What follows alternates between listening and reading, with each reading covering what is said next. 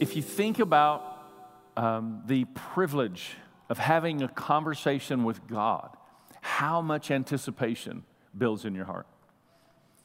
You know, I had a good friend of mine tell me that he had the opportunity to be in the same room with T.D. Jakes.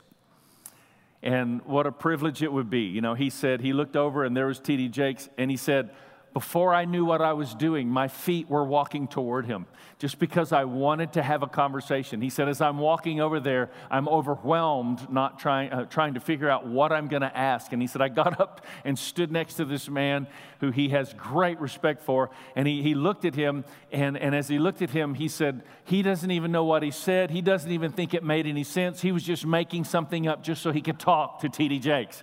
And he said, T.D. Jakes just kind of looked at him and shook his head a little bit like, I don't know what you're talking about. And then he said a few things to him, and it was just such an honor. He was describing this to me, and I just thought, you know, I mean, anybody ever lost your mind when you met somebody and you were overwhelmed with the opportunity to visit and talk with them?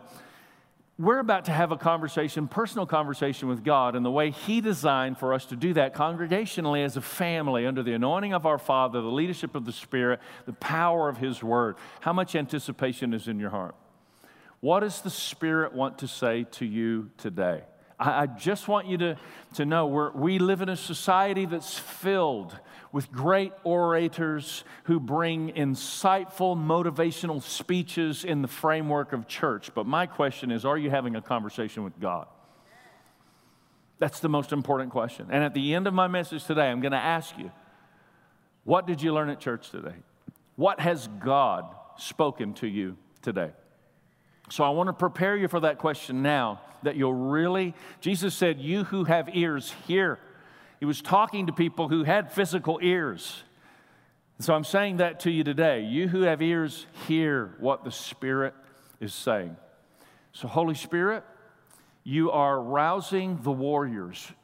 You have not commissioned us and hired us to work as a workforce for you, but you have adopted us as sons and daughters, and you are awakening something of a family dynamic within our hearts with God and with each other. And I pray, Lord, we would understand the essence of that is actually warfare. Our Father is the undefeated King of the universe. Help us, Lord, to be sensitive to what you desire to say that will awaken a champion spirit within us today. In Jesus' mighty name, amen and amen. So in this season, we're looking at what it is to be clothed with the armor of God. I started the first week talking about the fact that we are in a fight. It's so funny, anytime I share anything that happens to me of a negative persuasion, I don't know, I guess because we're family, I'm not sure, but it really bothers people. Like that first week when I shared that some punk kid, punched me in the side of the face when I wasn't looking. I was sitting in that go-kart, and he and his buddies ran off before I could get up and do anything about it. It is funny to me how many of you contacted me that week and said, man, if I'd have been there, you would have not been very Christ-like. That's what you would have done. But that first week I talked about we are in a fight. The worst thing about being in a fight is when you're in a fight and you don't know you're in a fight because you're about to get punched and not know where it came from. And it'll take you a while to come out of the stupor of confusion, being stunned, to even realize I've been punched. You'll probably be punched again before you come out. So you need to understand we are in a fight. So let's pick up there, Ephesians chapter 6, 10 to 12. Finally, be strong in the Lord and in His mighty power. Put on the full armor of God so that you can take your stand against the devil's schemes, or one translation says the devil's strategies. Do you understand? You're in a fight. The devil has strategies set against you. Verse 12, our struggle. Anybody here struggle? It's a biblical thing, okay? Our struggle is not against flesh and blood. I just sense the Lord pausing in that conversation. Our struggle, your struggle. Don't be surprised at the painful, fiery trials that you face, the struggles that you walk through. Anybody here work out with weights? It's the struggle that makes you strong. Come on, don't despise the struggle. Endure the struggle, anticipating you will be stronger as a result of the struggle you walk through. For our struggle is not against flesh and blood, but against the rulers, against authorities, against powers of this dark world, against the spiritual forces of evil in the heavenly realms. It almost sounds like a scary movie or something. This is not theater. This is not just some idea, abstract idea. This is reality. You're in a fight. You're in a fight. Wake up to the warfare that God has called you to be awakened to. You are in a fight. Your song is significant. Your worship is powerful. Your declaration of God's word is important. Your prayers over your sons and daughters is significant. It has the power to break bondages off of their lives. I need your prayers. We need your prayers. Your applause hisses the enemy away. Your shout brings down walls. This is how we battle. This is how we fight. This is how we overcome. We are in a fight. That's where we began. Week 2, the belt of truth. The belt of truth. Paul is looking at a Roman soldier and he's identifying the pieces of the armor. And that second week I talked about the fact none of us would look at a Roman soldier and start by identifying and explaining the belt of truth because the belt is hidden. It's this obscure component of the armor that is vitally important to every other piece of the armor. And Paul goes right to the middle of man, right to the core of man, right to the private parts of our lives with the truth of God's word to say this is where warfare truly begins. This is where warriors are truly made, where they are securely fastened at the core of their being, the core of their existing with the truth of God. Verse 13 to 15, he continues, therefore put on the full armor of God so that when the day of evil comes, you may be able to stand your ground. And after you've done everything to stand, stand firm then with the belt of truth buckled around your waist, with the breastplate of righteousness in place, and with your feet fitted with the readiness that comes from the gospel of peace. We're going to progress through the armor and understand these pieces little by little, but we went immediately to the belt of truth just as God went there. Then today, the breastplate of righteousness and how that ties into our peace, the sandals of peace. So when I think about relationship and relational order, Rosalia is on the front row here today. And she's kind of watching me. We have somebody assigned to watch me in church because I am very aware, overly aware. The team says I'm what they call hyper-focused sometimes. We've kind of learned each other. Isn't that what makes a great relationship? You learn each other. So I get hyper-focused. If there's something going on and it gets my attention, I get hyper-focused on it. And I really need to be focusing on what God wants to say. So the team actually assigns somebody to watch me. And if it looks like I'm hyper-focused, then they're asking questions, and then I'll say, oh, I was looking at that, and then they'll take care of it. I can get my focus. How many of you know I need therapy? I need all kinds of probably, Ritalin, if that would help. I don't even know what that does, but I probably need it. And so here I am, and Rosalie is on the front row. She's watching, and we had this friendship relationship, and we've known each other for a while, and we were the first radical church that she came and really jumped into, and so because we have a friendship, there's something of a certainty that I possess in my relationship with her. And so I might say something like this as a result of our relationship. If I ever have any question, I might look at Rosalie and say something like this. Rosalie, we good? We good. She gave me the nod. We good. Lee, we good? We're good. We're good. Chrissy, we good? All right, let's talk afterward then. Can't be good with everybody. Are we good? It's a legitimate question, isn't it? And if Rosalia and I are good, then somebody comes to me and they say, hey, I heard Rosalia was saying this and saying that, and I would say, well, I'm not really sure she would say that because I'm pretty confident Rosalia and I are good. And where I'm driving at with this, we all need to understand because of Jesus, we are good. Now, the devil's going to try and come and tell you that God doesn't really like you. He doesn't really have a plan for you. He wants to do good things for other people, not you. Anybody heard this kind of conversation before? That's spiritual warfare. You need to know we're good. Because if we're good, then all of the voices can be silenced. Come on, that's what matters. When we are good, then I know His thoughts and His plans and His interests and His declarations over my life, and there's great strength that comes as a result. This is why righteousness and peace go hand in hand. Tracy and I love each other, have a great friendship, great marriage. It doesn't mean we don't have our moments. Anybody have your moments? We have very intense moments when we have moments because we're both very intense people, but we're good. It's very important that we are good. And the basis of that relationship is really remarkable when you start to evaluate and look at this. And I want you to understand that basis with you and God today. And I believe the Holy Spirit was saying to me, just during worship, I felt the Lord was saying to me, He's going to use my voice today as a whip to drive the oppressor away from your life that has been trying to oppress you and keep you back from, come on, help me bring it in today. He's trying to keep you back from everything God has, but I just declare the oppressor is being driven away in the name of Jesus. Will you help me hiss the enemy away by the clapping of your hands and the declaration today that He is awakening something within us?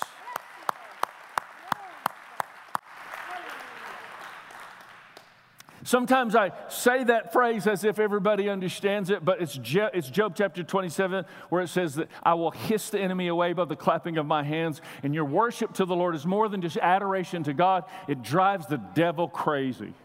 So in your deepest pain, bring your greatest praise, and it drives the enemy far from your camp, from your household. So I want us to see the soldier, and we're going to take a look at these components, and his picture's going to pop up here, and we'll reference it in a variety of ways. But here's a Roman soldier. I looked a lot to try and find a good layout picture, and this was about the best one that describes with a little bit of accuracy, because I'm going to talk about what the words are Paul used to describe. You can see the belt is not something that's prevailing or obvious, but notice the breastplate of righteousness, how it goes all the way up and over the shoulders. Very important that you notice this. It has overlapping metal. It's portions of metal. It's not one solid piece because it has to have mobility and movement for the warrior. So you can see the components of that. And then the sandals of peace you can see down on his feet, which we'll take a look at in just a little bit. But recognize, very important that you understand this, a Roman soldier had incredible confidence. How many of you know when you're right with God, you have incredible confidence? The fear of the Lord is a strong confidence. Have you ever heard that verse of Scripture? I'm declaring the fear of the Lord today is awakening a deeper, greater confidence in the body of Christ. A Roman soldier, when Paul used the Roman soldier to express this analogy, he was trying to communicate some very specific things that God was ordaining a conversation to take place. It was a huge honor for somebody to become a Roman soldier in his day. An amazing honor. This was a very powerful person in society with very few limitations. You understand? This is the analogy that God wants to use to help us understand what it is to be a warrior in His kingdom. And Paul says, stand firm. Having done everything to stand, stand firm then. That word that translates stand firm is a really interesting word, and it has very significant meaning. It gives the idea of a soldier representing the king with his shoulders back and his head held high with a great confidence, walking into circumstances and situation, bringing the order of the king into any chaos and disorder that might exist. Do you understand that's who you are? In your personal life, where there is chaos, disorder, a spirit of divorce tries to invade our lives, our thinking, our workplace, our families, our neighborhood, whatever that looks like, our church, division and a divisive chaos is broken when the warriors, the soldiers of the king, throw their shoulders back, hold their head high, and walk in knowing who they are in Christ Jesus. That's who we are. We are warriors clothed in Christ with absolute confidence when we are right with God through Christ, and in this we find peace. Are you at peace with God? Are we good? I'm going to ask you that. If you right now look up and say, are we good? Where are you? And I have a great assumption that a vast number of Christians in the world we live in today do not answer that question correctly because they are so focused on their lack of accomplishment or bad behavior. And I just want to tell you something. I know this will rock you, this will shock you, but this relationship has more to do with His blood than your behavior ever, ever. Come on. It's amazing.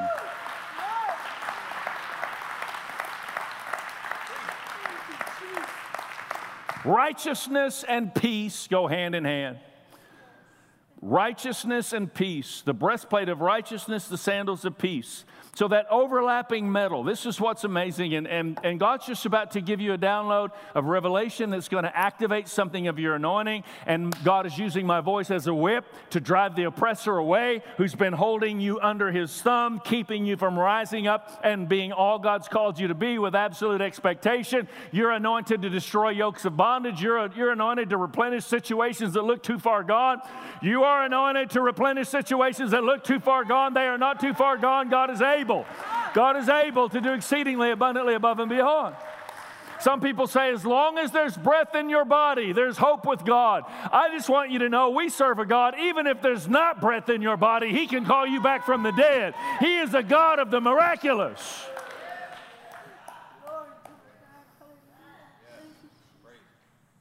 This overlapping metal, this is very interesting because the mature, experienced warrior is a warrior who had worn his armor, and this warrior had walked and moved and maneuvered. And what happens to overlapping metal when it keeps moving and jostling?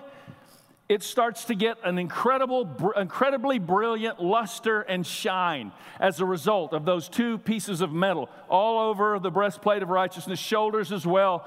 It becomes very brilliant as a shine. This is vital for us to understand something God is wanting to reveal by giving us this analogy. Legions of soldiers walking toward the enemy in a constant state of unity. Very important. In a constant state of unity would produce an awesome glare that was a reflection of light that would blind the enemy. Come on, your righteousness is not just a defensive mechanism, it is an offensive weapon. It's the reflection of His love and His life and His light that blinds, come on somebody, help me, it blinds the enemy. It blinds the enemy. This is powerful. If there's one thing the enemy does not want you to believe in or understand, it is the righteousness that God has given you so that you might rise up and be a true reflection of His love and His life and His light to your world. The devil easily immobilizes the mind and the emotions of immature believers who have not been trained or equipped in this revelation of righteousness.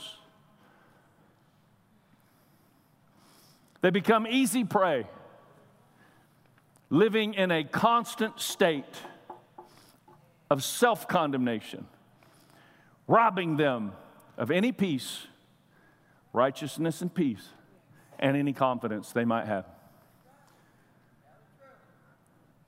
God's having a conversation with us today. If you allow the enemy to do so, he will victimize you to the point that you no longer pray with any confidence at all. You find yourself in a beggar's frame of mind before God, just hoping something good will happen. You are reducing yourself because of condemnation to the status of a slave when He's called you more than that out of slavery into not just servanthood, but sonship. Sonship. You have rights. You have authority. You have dominion. You have confidence. You have strength. You have life. There's something in you. You approach the throne room of God boldly. You approach the throne room of God with confidence. When I'm praying and asking God for something to take place, I'm not begging for God to do that. I'm standing with a certain disposition of confidence and authority because I am who He says I am, and I will do what He says I will do, and the great I am will do what He says He will do. And when we work together, His kingdom begins to expand. His kingdom.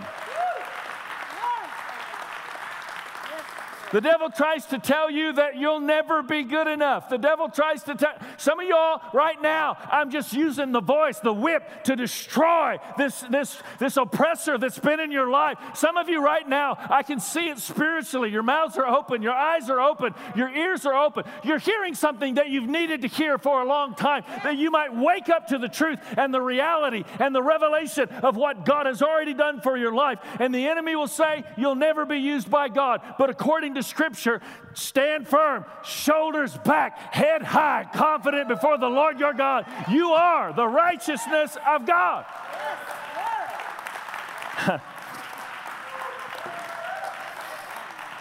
See, what I just said is beyond our logical comprehension.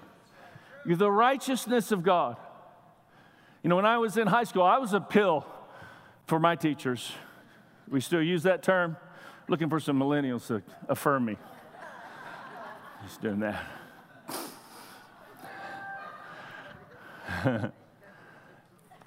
I was trouble. The teachers talked about me. And when they found out they were going to have me in their class, they were not happy about that. And I mean, it was just that I'm animated and I'm out of control. And like I said, I probably need medication. And I was in these classes just constantly. I would stir up trouble in this corner until the teacher's attention would get. And then I would realize teacher's attention there. Now I would go stir up trouble in this corner. And I mean, I was just constantly, stirring it up. It's part of my gift. I'm in here right now stirring it up. It was just my gift trying to show up prematurely and not developed it. And so that was kind of my mode. And this one particular teacher, her name was Joyce Chisholm. And Ms. Chisholm, she took an interest in me. And she began to call something of greatness out of me just in a conversation in the beginning of the year. It was in my 9th grade year in high school. And she just started, I could tell she saw something in me I didn't even see in myself. And something really remarkable began to happen in the course of that year. I started living up to a higher standard that she was calling out of me that I never even knew existed. She started telling me that I was smart. I'd never been told I was smart, especially not by a teacher. I mean, my mom did, but your mom always lies, tells you stuff.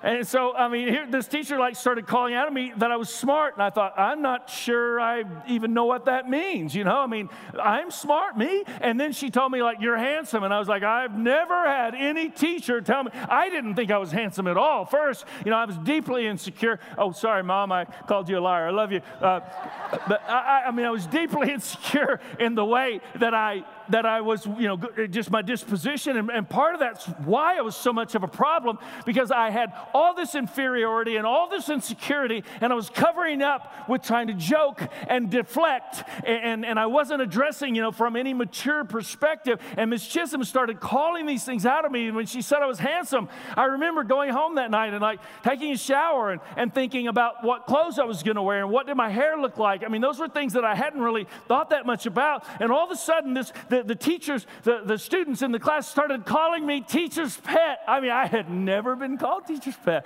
This was awesome. And she would, give her a lesson, and then she would say, does anybody need any help understanding? And then she would say, Lawrence, are you okay?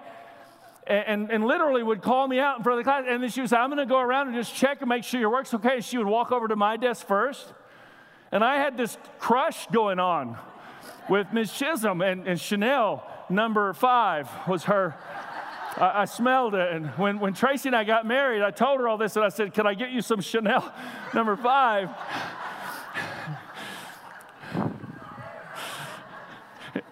Can I call you Miss Chisholm?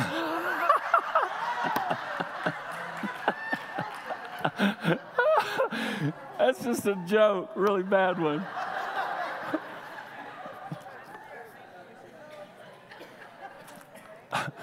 I'll be in trouble for that later.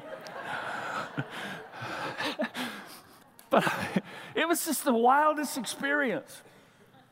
There was stuff in me I did not know existed. And she called it out of me to awaken something powerful God wanted to do.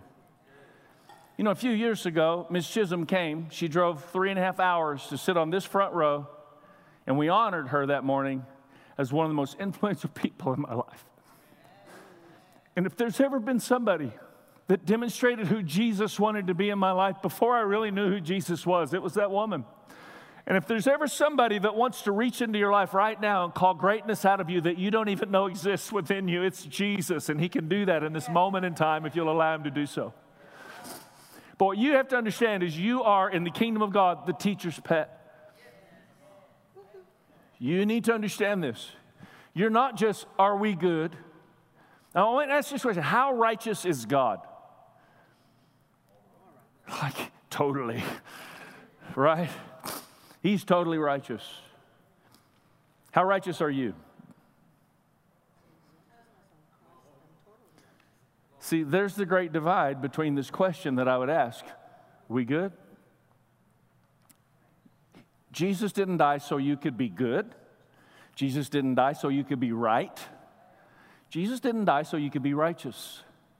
I want you to hear the scripture, 2 Corinthians 5:21. God made him who knew no sin to be sin. First, religion has told you Jesus died for your sins. That's not the complete truth. He didn't die for your sin. He became your sin and surrendered to death on a cross to destroy your sin. God made him who had no sin to be sin for us, so that in him we might become good. Nope. That we might become righteous. Nope. That we might become the very righteousness of God. How righteous is God? Here we are. We are the righteousness of God. Throw your head back. Come on, lift up your countenance and know who you are. Let the confidence of God be established in your life. You are the righteousness of God in Christ Jesus. Be free. Be liberated. Be everything God's called you to be. Don't give up. Don't give in. Keep walking. Keep walking. And when you grow weary, keep walking. And when you're in a struggle, keep walking. And as you keep walking, your breastplate of righteousness will keep developing a greater, brilliant luster that attracts the attention of God and blinds the enemy from destroying your life and taking away from you anything God says is yours. Moments of question are going to come, and when you look in the mirror, you are going to see what you have done. But when God looks at you, he will see what he has done. You're the righteousness of God. You're not chosen because you're gifted. You're chosen because you're loved. You want to write that in? You're not chosen because you're gifted. You're chosen because you're loved. Keep walking. Keep walking. The more you walk, even when you're discouraged, you become more beautiful to the eyes of God. And you become more blinding to the eyes of the devil. I'm breaking condemnation off of you today.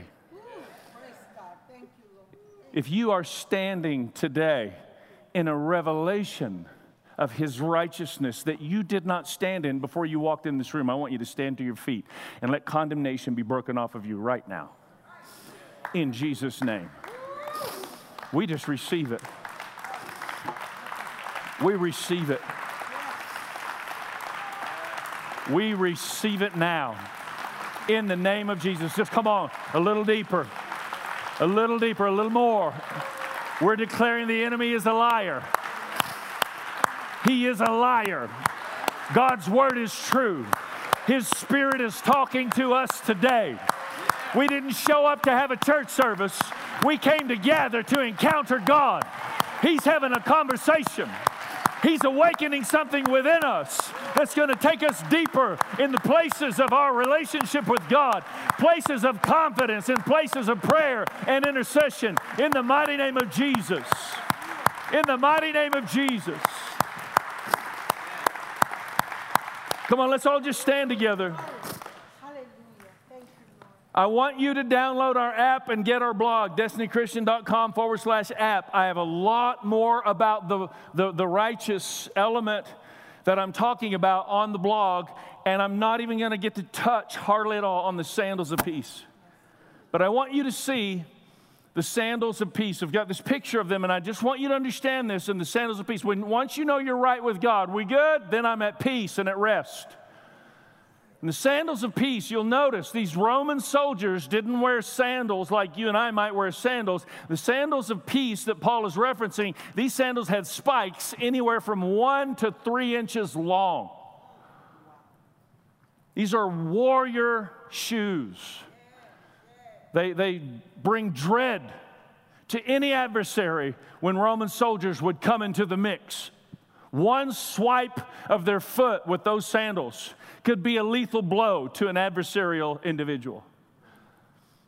Your peace is really important, and your peace comes as a result of righteousness. Do you see the progression here? It was the belt of truth that awakened righteousness of Christ that gave you peace to stand strong, to have your feet planted. When the peace of God is in operation in your life, it's like spikes on the bottom of your feet that hold you in place. Having done everything to stand firm then. You will not move me when I know who I am in Christ Jesus. You might throw everything at me, but you will not move me. Heaven and earth will pass away, but His word will prevail. And when I know we're good, I can stand strong. Psalm 62:2 says, He alone is my rock and my salvation. He is my fortress. I will never be shaken.